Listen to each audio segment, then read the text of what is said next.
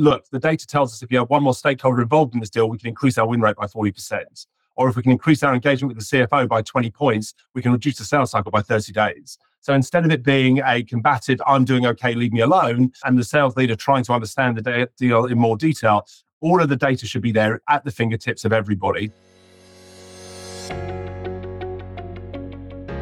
Welcome to Revenue Insights. Every week, we'll be joined by revenue leaders from some of the most successful and highest growing companies. Together, we explore how they built their revenue teams, the journeys that they've been on, and the lessons they have learned along the way. Revenue Insights is brought to you by Ebsta. We're a revenue intelligence platform designed to help revenue teams to build more pipeline, close more deals, and retain more customers.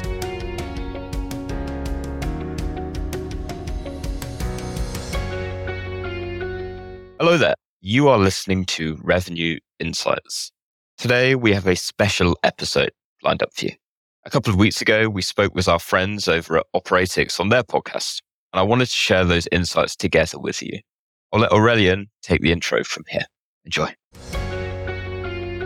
Hi, welcome to B2B Revenue Acceleration. My name is Aurelien Mottier, and I'm here today with Guy Rubin, CEO at Ebsta. How are you doing today, Guy? I'm very well. Thank you so much for having me on the show today. Looking forward to our session.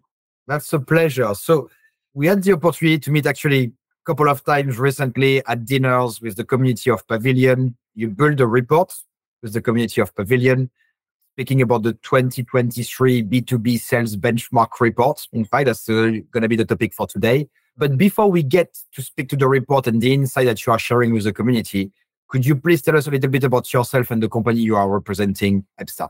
Yeah, absolutely. So as you say, my name is Guy Rubin. I'm the CEO and founder of a company called Ebsta. We've been going for about a decade. And for a lot of that time, we were running a very unfashionable business. We were helping sales teams become more data-driven and have accurate forecasting. It wasn't really a thing 8-10 years ago. And it wasn't something that people were really prioritizing. And then, of course, the whole world changed in the pandemic and we've never really looked back. And we've seen everybody wake up to the reality that if they're not being data-driven, it's almost impossible to manage a team that are working more and more remotely. And so everyone's now on this journey to try and build this kind of predictable revenue engine and understand the signals that lead to revenue. And that's kind of where we sit. So we have about 500 customers using our platform, everything from very small SMBs that use HubSpot. So we're the only revenue intelligence platform available for HubSpot customers, all the way up to Fortune 500 companies that are using us to manage hundreds of thousands of relationships across thousands of customers and prospects. So we, in simple terms, help companies become more data-driven in the way that they run their sales engine and then help them achieve a more accurate forecast and scale their revenue engine. Sounds good. Everybody needs that. Everybody needs you. That's a good place to be, particularly at the moment. So before we jump into some of the key stats, could you please tell us how the report was built? So how big was the sample? What did you get the information from? Was it only from you? Did you have some other sources? It'd be good to get the recipe behind the three-course meal that you've been delivering. So this is the third year we've run the report and it's got bigger and better every year. So I suppose the motivation behind it really came through Pavilion. So what Pavilion was seeing within their community of over 10,000 senior members now was that there was a lot of change happening in 2022. And really they wanted to get their grips around kind of what was going on in the front office. Where were the challenges that companies were facing and really what are the signals that were driving revenue. So we've been working really closely with Pavilion. We reached out to our community of customers. 364 companies agreed to take part in the review or in the report. And we analyzed 3.2 million opportunities and that represented $37 billion worth of pipeline. So a lot of data and it was taken through the 12 months prior to January 23. And then quite recently at the CRO Pavilion Summit, in London, because we've seen so much change again in the first half of 2023, we presented an update where we analysed another 1.8 million opportunities across those customers. And just looking at what's changed in the last 6 months has been fascinating. So yes, some amazing insights and really helping people to understand the areas of their revenue engine they really need to focus in on and help them to understand the signals that drive revenue. Amazing. Yeah, lots of data-driven reports, always useful. Big data, I was about to say shocked me. I had that sort of mentality of thinking that around half of the sales representative will achieve their quota. But the report is actually showing that 27 of them actually achieve quota. So having a background of salesperson myself, is that because the quota are too high or is there something wrong with the sales guys? What are your thoughts on that? I agree with you. There were some really interesting takeaways from the data. Yes, it was. So at the end of last year, we saw the lowest ever quota attainments at 29%. So in 2022, only 29% of AEs actually hit their quota. And then the first half of this year, we saw that decrease down to just 27%. I think that wasn't just the only shocking stat, right? I mean, it's not sustainable. You can't maintain an AE team if less than a third of them are hitting target. And when we looked at the difference between then and the first half of this year, we found that AE teams recruitment had dropped by 65%. And AE teams were actually 22% smaller than they were this time last year. So there's a lot of change happening in the front office of B2B sales businesses. And we can see all sorts of data points that are driving that. But, what I'd say to the community that might be listening here is don't beat yourself up too much. You're not alone. And in fact, almost half of our customers are outside of SaaS. So we sell to all sorts of businesses. And what's really interesting is that while we think we might be falling behind or we don't have quite every data point we need, when you step outside of SaaS, these businesses are now looking across to us with envious eyes. They're way behind where B2B SaaS businesses are, and they actually want to start taking these steps towards becoming more data-driven. So whether you're in an infrastructure business, logistics, oil and gas, energy, we're talking to all these types of businesses, and they don't have anywhere near the level of visibility that we have in SaaS. And we beat ourselves up that we're not as structured as we should be. But one of the other stats that hit me out was that nearly 20% of AEs don't even have a target to hit. So the idea that you're not hitting quota, again, don't beat yourself up too much. There's a lot of inefficiencies going on in the sales process. And one of the interesting stats that we picked up on was out of the 3.2 million opportunities we analyzed, plus the 1.8 over the last year, so 5 million deals that we looked at, only 30% of opportunities opened close won. And the deals that close lost, they spend twice as long in pipe as deals that close won. So there's so much inefficiency in the sales cycle. And we all know how expensive salespeople are. So the ability to have a positive influence on those numbers is material. All we have to do is make them a little bit more productive, and we can materially change the outcomes. So small incremental improvements can achieve exponential results. I had another question planned for you, but now you take me onto a journey. I want to go somewhere else. That's very interesting. So basically, opportunities are staying in the pipeline for longer, tire kickers. Is that something that you would attribute to the slowdown in the market that we've seen in H1? I think lots of people had a tough Q4, a tough Q1 2023, Q4 2022, Q1 2023. Do you think that's due to the buyer, or do you think this is due to inefficiency in the sales process? And the reason why I'm asking you is because I know you've got a section about MedPick, and I was not too sure how to read that, but it seems to me that opportunities are not qualified properly when they become opportunities. So it's kind of a double-edged sword question in a way.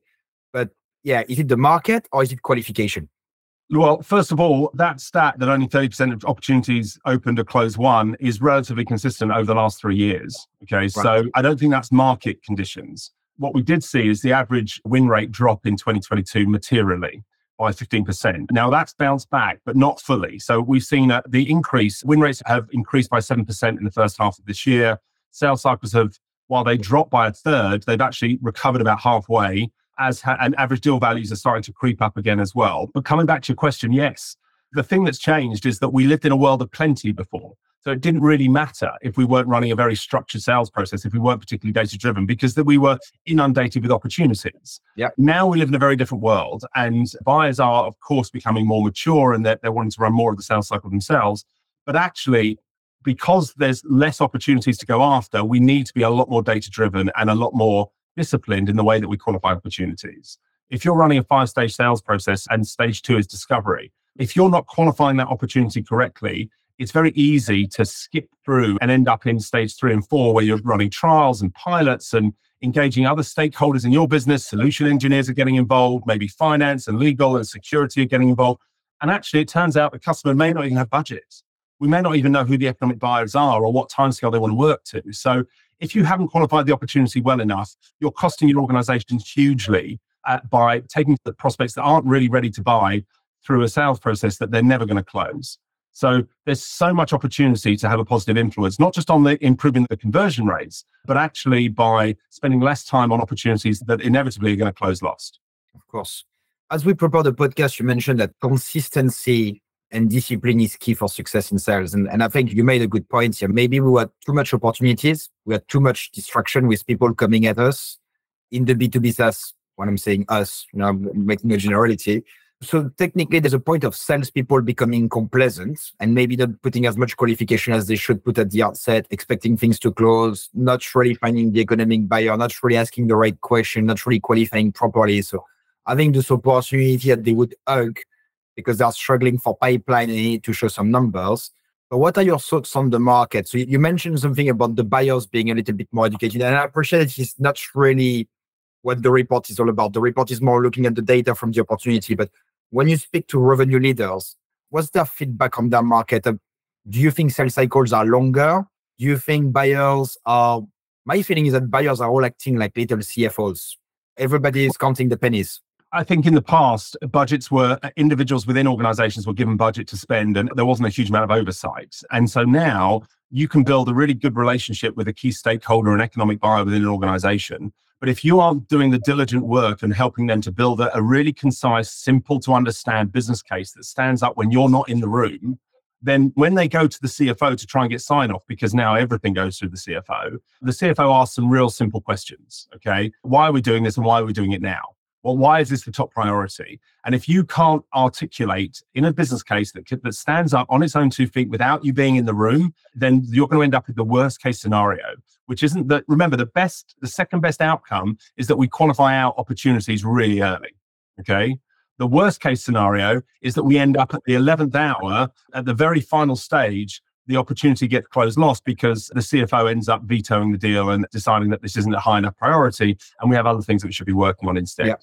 And the chances are the seller will never get the opportunity to build a relationship with that CFO, but they do need to be able to articulate a very precise, clear understanding of the impact and the ROI that their proposition can have on the business. And if you're not building that muscle, then you're going to end up with the worst case scenario of investing lots of energy and time in sales processes that don't close. Yeah, I'm going to focus one more minute on maybe 5 minutes on the less positive before we move to the negative and the good things from the report and how we can grow from it. But another stat that was interesting to me was the deal slippage. We're talking about 39%, I believe, in the report of deals that are not closing as expecting. This is a huge amount. Like this is 40%, pretty much half of your deals that are slipping. Like, are we talking slipping to the next quarter? Are we slipping to the next year? Are we slipping in the bin? Yeah, that would be my first question. And is there any sales strategies that can be used to minimize that deal slippage?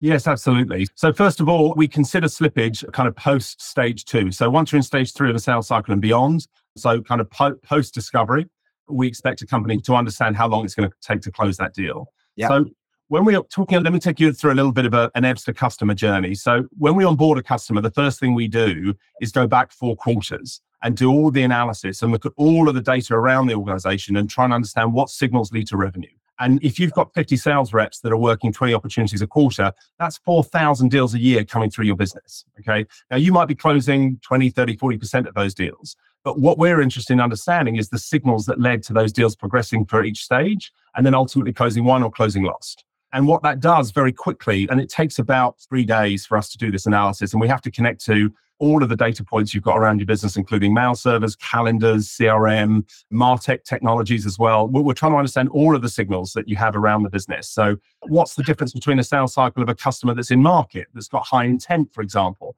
versus a company that has low intent? And again, it's okay if the customer doesn't use intent data because we have relationships with companies that have intent data and we can go back historically and tell you whether the companies that you were selling to were actually in market before you started selling to them.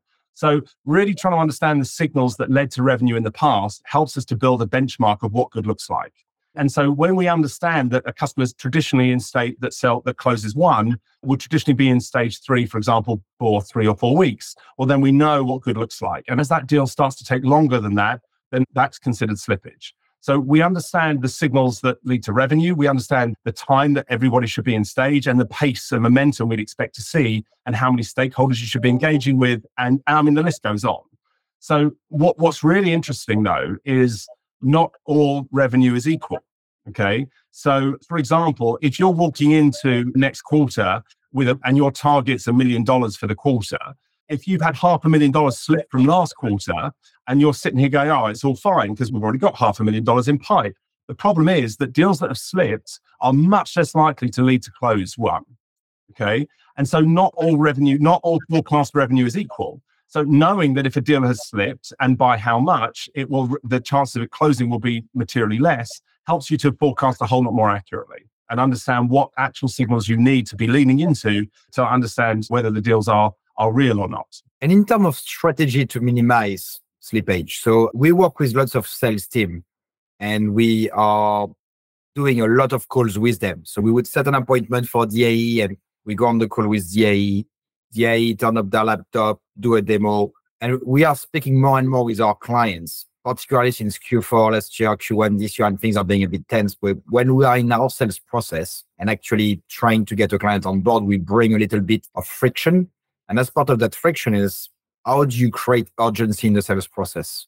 How do you actually create moments where people are like, God, we need to do something about it? Is urgency what's missing from your perspective? Is that the cause for deal slippage? Do you think is what you mentioned earlier on, where people don't put the business case? So technically you speak to someone and you bet on your horse, thinking he's going to be a champion, and you keep on betting on that horse, but your horse doesn't win anything and doesn't help you to win? Is it because we're not exploiting the consensus of an account-based campaign where we go to multiple buyer, which is another thing that you've got in the reports about multiple buyer? So I know it's a wide open question and there is probably not a generic answer, one size fits all, because everybody is different. But at least if you could address the sort of reason why slippage is happening and how we could prevent it from your perspective, that'd be super useful. Sure. Well, look, let's start top of the funnel. Okay. If we're targeting companies that are in market to buy our product, we're much more likely to have a positive outcome and for the sales cycle to be a relatively short one and the average deal value to be slightly higher. So let's make sure we're targeting companies that are in market. Also, we find that the AEs that are best performing are the ones that have at least 30% of their pipe filled with ICP. Okay. So if you're not targeting your ideal customer profiles and you're just targeting any company that comes inbound, then you're much less likely to have a positive outcome. Again, it's slightly different for different businesses or even different departments, different products within the same business. So it's really important to do this historical analysis. And again, I'd encourage anyone who's interested in going through that exercise. It takes us less than a week to connect everything up and produce the report, bespoke version of what we've produced in this report with Pavilion. We do that for every customer, not just once when they come on board and going back 4 quarters, but every 3 months they get an update on those insights as part of the service. So really trying to understand the influence of being in market, propensity or intent is really key. And you might have all sorts of signals that are leading to propensity. Are they spending time on your website? Did they download a white paper? Have they gone to your webinar? What words are they searching online? And so on. So again, really understanding who's in market and making sure what we're targeting at least a third of our opportunities are ICP. So that's very much top of the funnel. Then my biggest suggestion here is all around being that qualification process. If we spend an extra week in that discovery phase, it can serve us so much better further down the line. And encouraging this and allowing the sales team to live in a world where they close lost opportunities sooner. A lot of people feel they've almost got to have a certain amount of pipe in market that's live, even though when you dig into it, you find that half of it's not real. So allowing the salespeople to have that freedom to close off deals off as lost and encouraging them almost to, if they can't achieve certain minimum levels of criteria or qualification, that is absolutely key. We always see so much dross in the sales process, sales cycles, that once we dig into it, it's just not real. So understanding the signals that tell you whether the deals are likely to slip. So then when we start talking about slippage itself, okay, so what do we know? We know that slippage is a really good indicator the deal's likely to close lost, okay? And there's a world of difference between slipping a couple of days and slipping into the next month or the next quarter. And the more times it slips from the deal closed forecast date, the less likely it is to close one, okay? Now, so what's an indicator? So we know that slippage is the biggest indicator for closed lost opportunities. So now the question is, well, what's the good indicator for slippage? And the single answer to that is engagement. Okay. So one of the things that we do for customers is measure the momentum or engagement that they have with every stakeholder involved in every sales cycle. So we give every relationship a business has a score out of 100, bluntly, because we know that relationships drive revenue. So when that engagement score starts to drop, it's a really good indicator that deal's likely to slip. And if the deal slips, it's a really good indicator that it's likely to close lost. So what do I mean by high levels of engagement? And so we take a feed of everything from meetings, calls, emails, and so on. But if people start ghosting your calls or not responding to your emails or not turning up to meetings or pushing meetings consistently, that's a good indicator that relationship is starting to drop. And that will lead to slippage, which could lead to a closed lost opportunity. So when you start seeing those relationship numbers drop down, or momentum or engagement with those stakeholders start to drop, it's a good opportunity for someone perhaps more senior, maybe to interrupt with the sales process and try and course correct. Maybe offer the customer a way out. It looks like you missed a couple of our meetings. We're all busy people. If this isn't right for you now, just let me know so we can move on to something more productive. Let's touch base in a couple of months. And they could push back, go, no, it's out. Sorry about that. We are interested. We do want to move forward. Or actually, you're right. Let's put this aside for now and move on to something else. And better to know. Of course, that's something that we definitely do. When people are not turning up to meetings and things like that, look, if it's not for you right now, that's fine. Just let us know when. But let's have a communication so we know when to get back in touch with you. And when you send those emails that are, in a way, a little bit more forceful, a little bit more, okay, I'm actually about to drop it. You've got the prospect coming back saying, no, wait. I didn't mean to act like that or whatever. But I think it's also, for me, it's about creating the urgency in the first meeting. It's really understand the size of the pain. And we're talking about creating the urgency. We're talking about, is it worth the cost of change for the bigger deals? If you go to a very big bank and you say, we're going to save you 500K per year, right? They're going to look at you and say, you know what? You need to save me at least 5 million for me to move a finger.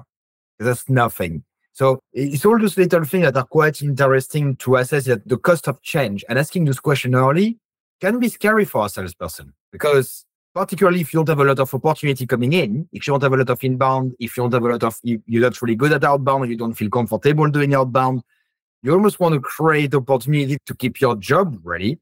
But I completely agree with you. One thing that interests me is that you mentioned 30% target ICP as part of the opportunity. That seems to be very low to me. I want my sales guy to have 90%, 80% minimum of target ICP. And you mentioned that it was due to inbound. Is that because people are just going through inbound that are not really the ideal customer profile, but we're trying to sell to them anyway? All sorts of reasons behind it. But yeah, it also depends on how tight your ICP is. Okay. So if how close do you really understand who your ideal customer profile is? And again, by doing this historical benchmarking, it becomes obvious which deals are quick to close, which deals are less likely to churn very quickly off the back of them winning, and which ones are going to give you the best return on investment. There were some other interesting points around the sales cycle. When we start to analyze the stakeholders involved in every stage of the sales process, so sometimes we find that actually the sales cycle can be optimized by going into a key stakeholder or a key influencer first, rather than straight to the economic buyer.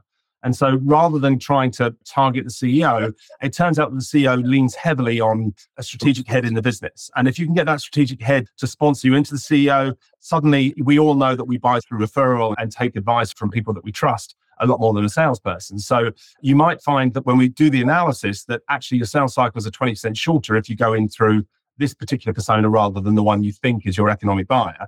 Yeah. And again, when should you be getting involved with the CFO? Can we engage with the CFO a little bit earlier? And I genuinely think marketing's got a big opportunity to play here as well. So 5 years ago, marketing was responsible for generating leads. And 3 years ago, marketing was responsible for generating opportunities. Well, now with the data that we're able to analyze, marketing can be responsible for the number. Because with details like intent or propensity to be in market to buy your product, and understanding your ICP better than ever before, and understanding the analysis of what a good sales cycle looks like, marketing is now in a position where every lead it generates can be bucketed into tier 1, tier 2, and tier 3 type of opportunities. And marketing, if there's enough data, we should know that if you generate a tier 1 opportunity and if the salesperson engages with 7 people through the sales cycle and does the discovery correctly, and the process works this way, then we're going to close 63% of those deals, and the average deal value is going to be 100 grand, and it's going to take 47 days to go through. And you can do the same with each of those. So now, instead of marketing being the whipping boy of sales, where we always want more leads and give us more opportunities, now marketing is able to stand back and say, hold on, I've generated the opportunities and the leads that you needed to hit quota this quarter. But now you guys in sales need to be diligent in the way you're running your sales cycle. And we're seeing the most innovative businesses are the ones that are leaning into the marketing department, because the marketing team have been more data driven than any other department in the front office for a very long time. So they understand this stuff. And B, they're able to hold us account to actually hitting the numbers that we're here for. So I think marketing's got a great role to play in not just top of the funnel marketing, but if you know that stage 3 of the sales cycle, we've got to get engagement with I don't know, the CFO, and it takes us 20 days to get to that stage. Well, then a week before that, marketing's starting to target the CFO with messages on social. So the CFO's starting to get warmed up in the market before you actually need to engage with them. There's so much opportunity for the revenue engine to work as a unit, but it's all about being more data-driven and understanding the signals that lead to revenue. And if you haven't got the data, then you can't go on this journey. And you're not even at the beginning of the race. Okay. So while it's boring, the first thing we have to do is fix the data. And I find it interesting. I like what you described. For me, it's the perfect concept of account-based marketing, account-based selling. There is two concepts that it's like tango.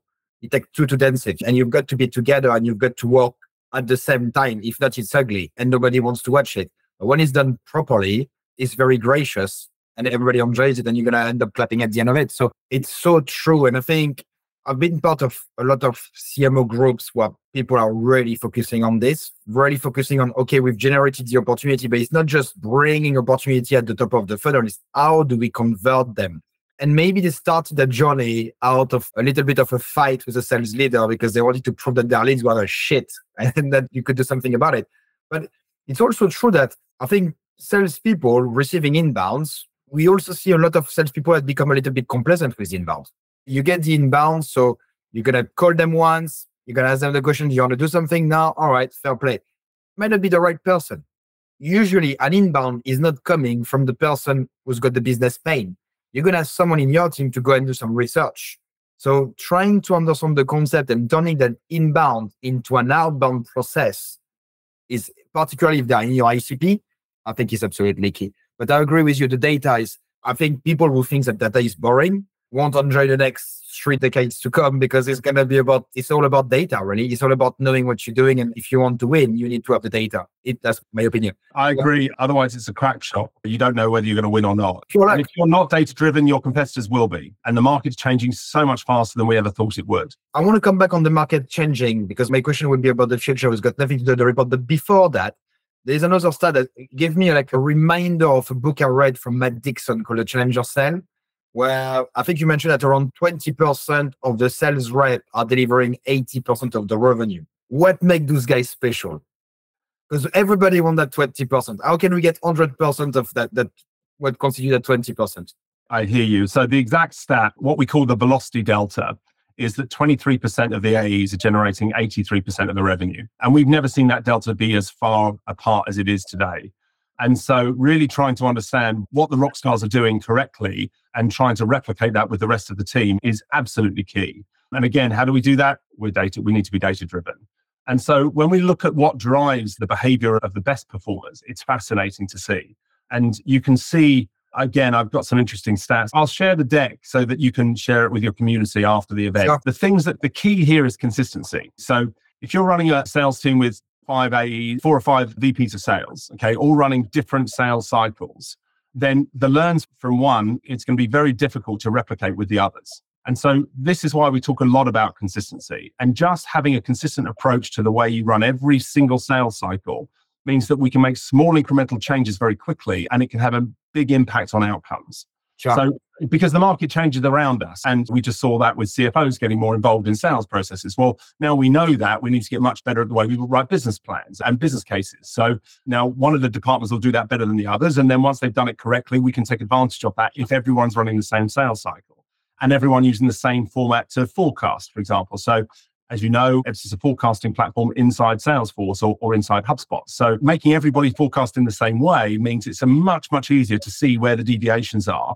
And why is it that this team only need 2.7 coverage to hit quota, but this team need 5.8? What is it that these guys are doing well that these guys are doing less well? And if everyone's doing things in the same format, it's much easier to understand where the challenges are. But coming back to your question, what are the AEs that are winning doing better than others?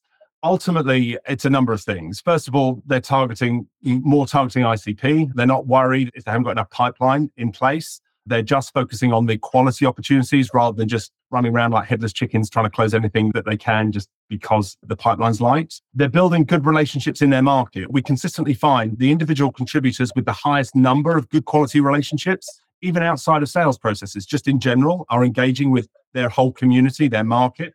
They're the ones that have the highest relationships of people in an active sales process as well, which is, of course, is key because we know relationships drive revenue. So having high levels of engagement, having the highest volume of relationships in the market, and having high levels of engagement with people in process and being multi-threaded in those opportunities consistently. These are the things that we're seeing that lead to the best possible outcomes. It's just consistency and will to win, and that approach that they take to build good quality relationships and be perceived as that expert advisor to the customer rather than just a sales rep. Do you want to buy yet? Can I send you a proposal now? Yeah. No, I hear you. And I think that makes perfect sense. Last question. Go on. You have something to say? We see the same in success. So what's fascinating, because revenue intelligence is not just about forecasting, it's about the whole revenue engine. So when we look at the energy that goes into building those relationships with the key stakeholders and the economic buyers, you see the trend of engagement trend up to the point where they trust you enough to sign a contract for lots of money, right? So now they sign that contract. What do we then see? Well, what do we want to see? We want to see the level of engagement and momentum continue at that high level. What do we actually see? We've signed the contracts, engagement and momentum with the key stakeholders drops. And guess what? It doesn't matter how much the users on the ground are using your product or service. 12 months later, the customer ends up churning because no one bothered to maintain a relationship with the economic buyer. So we know that these relationships drive revenue. And if you are serious about wanting to keep those customers happy, keep the churn rates low, and keep the cross-sell upsell as high as it possibly can, maintain those relationships. We actually did a podcast with the head of CX at Salesforce. It was a good 6 months ago. And now we have an head of CX at Operatix. And the job of the head of CX is to get everybody to be what you just defined, which is customer success. And the sales guys can do a good job. But what happened next? You want the receptionist to be good. You want everybody to be good. You want everybody to just sing from the same song and all that sort of great stuff. But I'm going to give you an example. I went to an event in London the day before on Tuesday, InfoSec. And I went there, I met with a lady who used to be a client in another company. And she said, look, I've already influenced everybody to work with you guys. We have something in place, but we want to replace with what we've got. And I want that guy who was dealing with my program before and his manager, that guy. And she was telling me the team she wants. And she said, if you give me the team, because I know I trust them. And I said, why that team? She said, trust, rapidity in communication. When I need something, they react. And I know it's bad because we're supposed to be not working late in the evening, but she was like, look, when I've got the US calling me at 7 and I need a response by 8, I could count on your team to give me a response by 8. And the last thing that she mentioned was a very transparent honesty. She said it was like working with colleagues. If there is a problem, first of all, they would be honest about the issue, accountable. And then they care. They care as much as I do. We are stressed together. We win together. It's not like that relationship where I've got to chase you. And I found that brilliant. And I sent a voice note in our leadership group because this is exactly what we're trying to build. Imagine if it's not just a sales guy selling, but then after that, we really have a duty of care. I want to be put into conversation with customers because sometimes you need to. And I don't think a CEO should be in the ivory tower. If you need to go and speak to a customer, no matter how much money they spend, there is something that needs to be done up to a certain point. And we're getting big now, so I could spend a lot of time speaking to customers. But having that duty of care, maybe you don't do it one by one, but you do it by a group of people. And we are trying to bring all those things where we are trying to be closer to the customers because we also believe that customers are changing. Their environment is changing. Their level of stress is changing. The level of pressure they're getting from their leadership is changing consistently. And if you speak to someone in February, their situation in September, particularly if you work with B2B SaaS company, may be completely different. If you work with a very large, very old school organization, things may be relatively the same. But if you are in the tech space, February, we were going like crazy. September, God, we need to raise the next round. We've got to stop everything. Everybody goes, we're going to start with a new team in January. It's like, so you've got to be on it and you've got to speak to them. So that's a very, very important point for all the audience because we've got revenue leaders, but we also have people in customer success or even people in operation. The point that you make about relationship, guys, I think is fundamental. You've got to develop this genuine, positive. You don't need to be friends with clients, but having that sort of respect and honesty in the relationship is critical. You want to be their guy. You want to be the person that they call when they've got a problem. You're the fixer. I want to move it to the future now. My last question to you, which is, well, obviously that report was 2022. You've seen a lot of data since. You probably see a lot of data every day. How do you see the landscape of sales evolving? And is there any emerging trends or new approaches that sales leaders should consider? Yeah. So look, first of all, we've all got to be data driven now. And so step one on that journey is fixing the data. So if we're in 2023, if you're still relying on reps to manually log their activity, create contacts, keep them up to date in the CRM, we need to get that off their plate because it's just a distraction and an excuse for not hitting targets. So there are some tools out there. Ebsta is one of them, but you can fix the data very quickly. And then you need to start benchmarking what good looks like in the past so that you've got the DNA of a good deal, and you need everybody working in the same way when they're doing their one-to-one reviews. Ideally in the system of record, inside Salesforce, inside HubSpot, you should be able to, everyone should know what the positive and negative factors are on every opportunity so they know what the likely next step is. And again, rather than this kind of stupid debate as to, well, leave me alone, the deal's fine, they love me, they're definitely going to buy. What we want to be doing is walking in there saying, you've done a great job at engaging with Jane or John, but look, the data tells us if you have one more stakeholder involved in this deal, we can increase our win rate by 40%. Or if we can increase our engagement with the CFO by 20 points, we can reduce the sales cycle by 30 days. So instead of it being a combative, I'm doing okay, leave me alone, and the sales leader trying to understand the deal in more detail, all of the data should be there at the fingertips of everybody. So everyone knows what's expected of them, what a good deal looks like and what a bad one looks like. So fix the data, do the benchmarking, understand the positive and negative factors on every opportunity, have everyone doing things in a consistent way. Everyone now should be out of spreadsheets. You should be using a simple tools for forecasting. All of them are out there, including Ebsta. And then once you've got the data in place, then it's about using RevOps for small incremental improvements. It's not about big step changes. It's about small changes, small incremental improvements. Try and understand the DNA of what good looks like. What is it we can take from the guys that are winning more consistently and train the other guys to be better at that? And what's interesting is that usually you don't find one rock star that's excellent at everything. You might find when we do the analysis, so we produce a leaderboard of every AE within the business every 3 months. And what we find is, and we're interested in trying to understand, average deal values, time to close, conversion rates, and most importantly, how much coverage they each need to hit quota. And what's fascinating is all we need to do is continue to focus on how we can slightly reduce that down. And some are really good at the qualification process. Others are just skipping through that and spending far too much time on deals that are never going to win.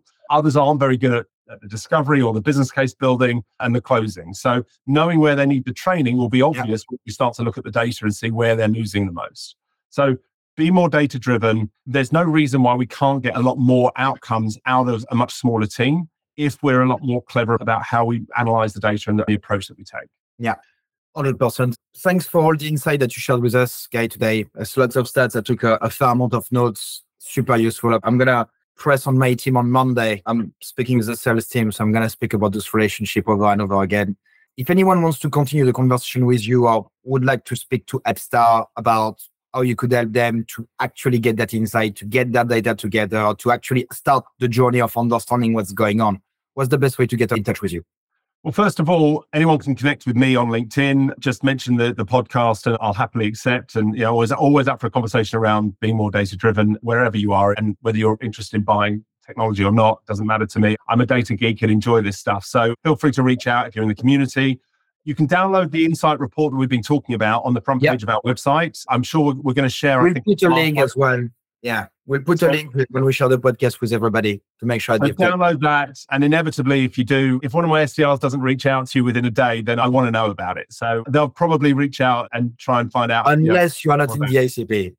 Well, exactly. And then we'll leave you alone. Yeah, so that's probably the easiest way if you're interested in engaging with us. We do offer free trials for customers using HubSpot or Salesforce. Again, you can keep those off on the front page of ebsta.com. So yeah, look forward to hearing from everyone in the community. And if I can be useful to anyone, just let me know. Well, thank you so much, Guy. It was an absolute pleasure to have you on the show today. Always good. Lovely to see you. Take care. Lovely to see you. Thanks for listening to Revenue Insights. If you want to learn more, subscribe to our newsletter and we'll deliver every episode straight to your inbox. If you have any questions, feel free to connect with us on LinkedIn. Our links will be in the episode notes. See you next week.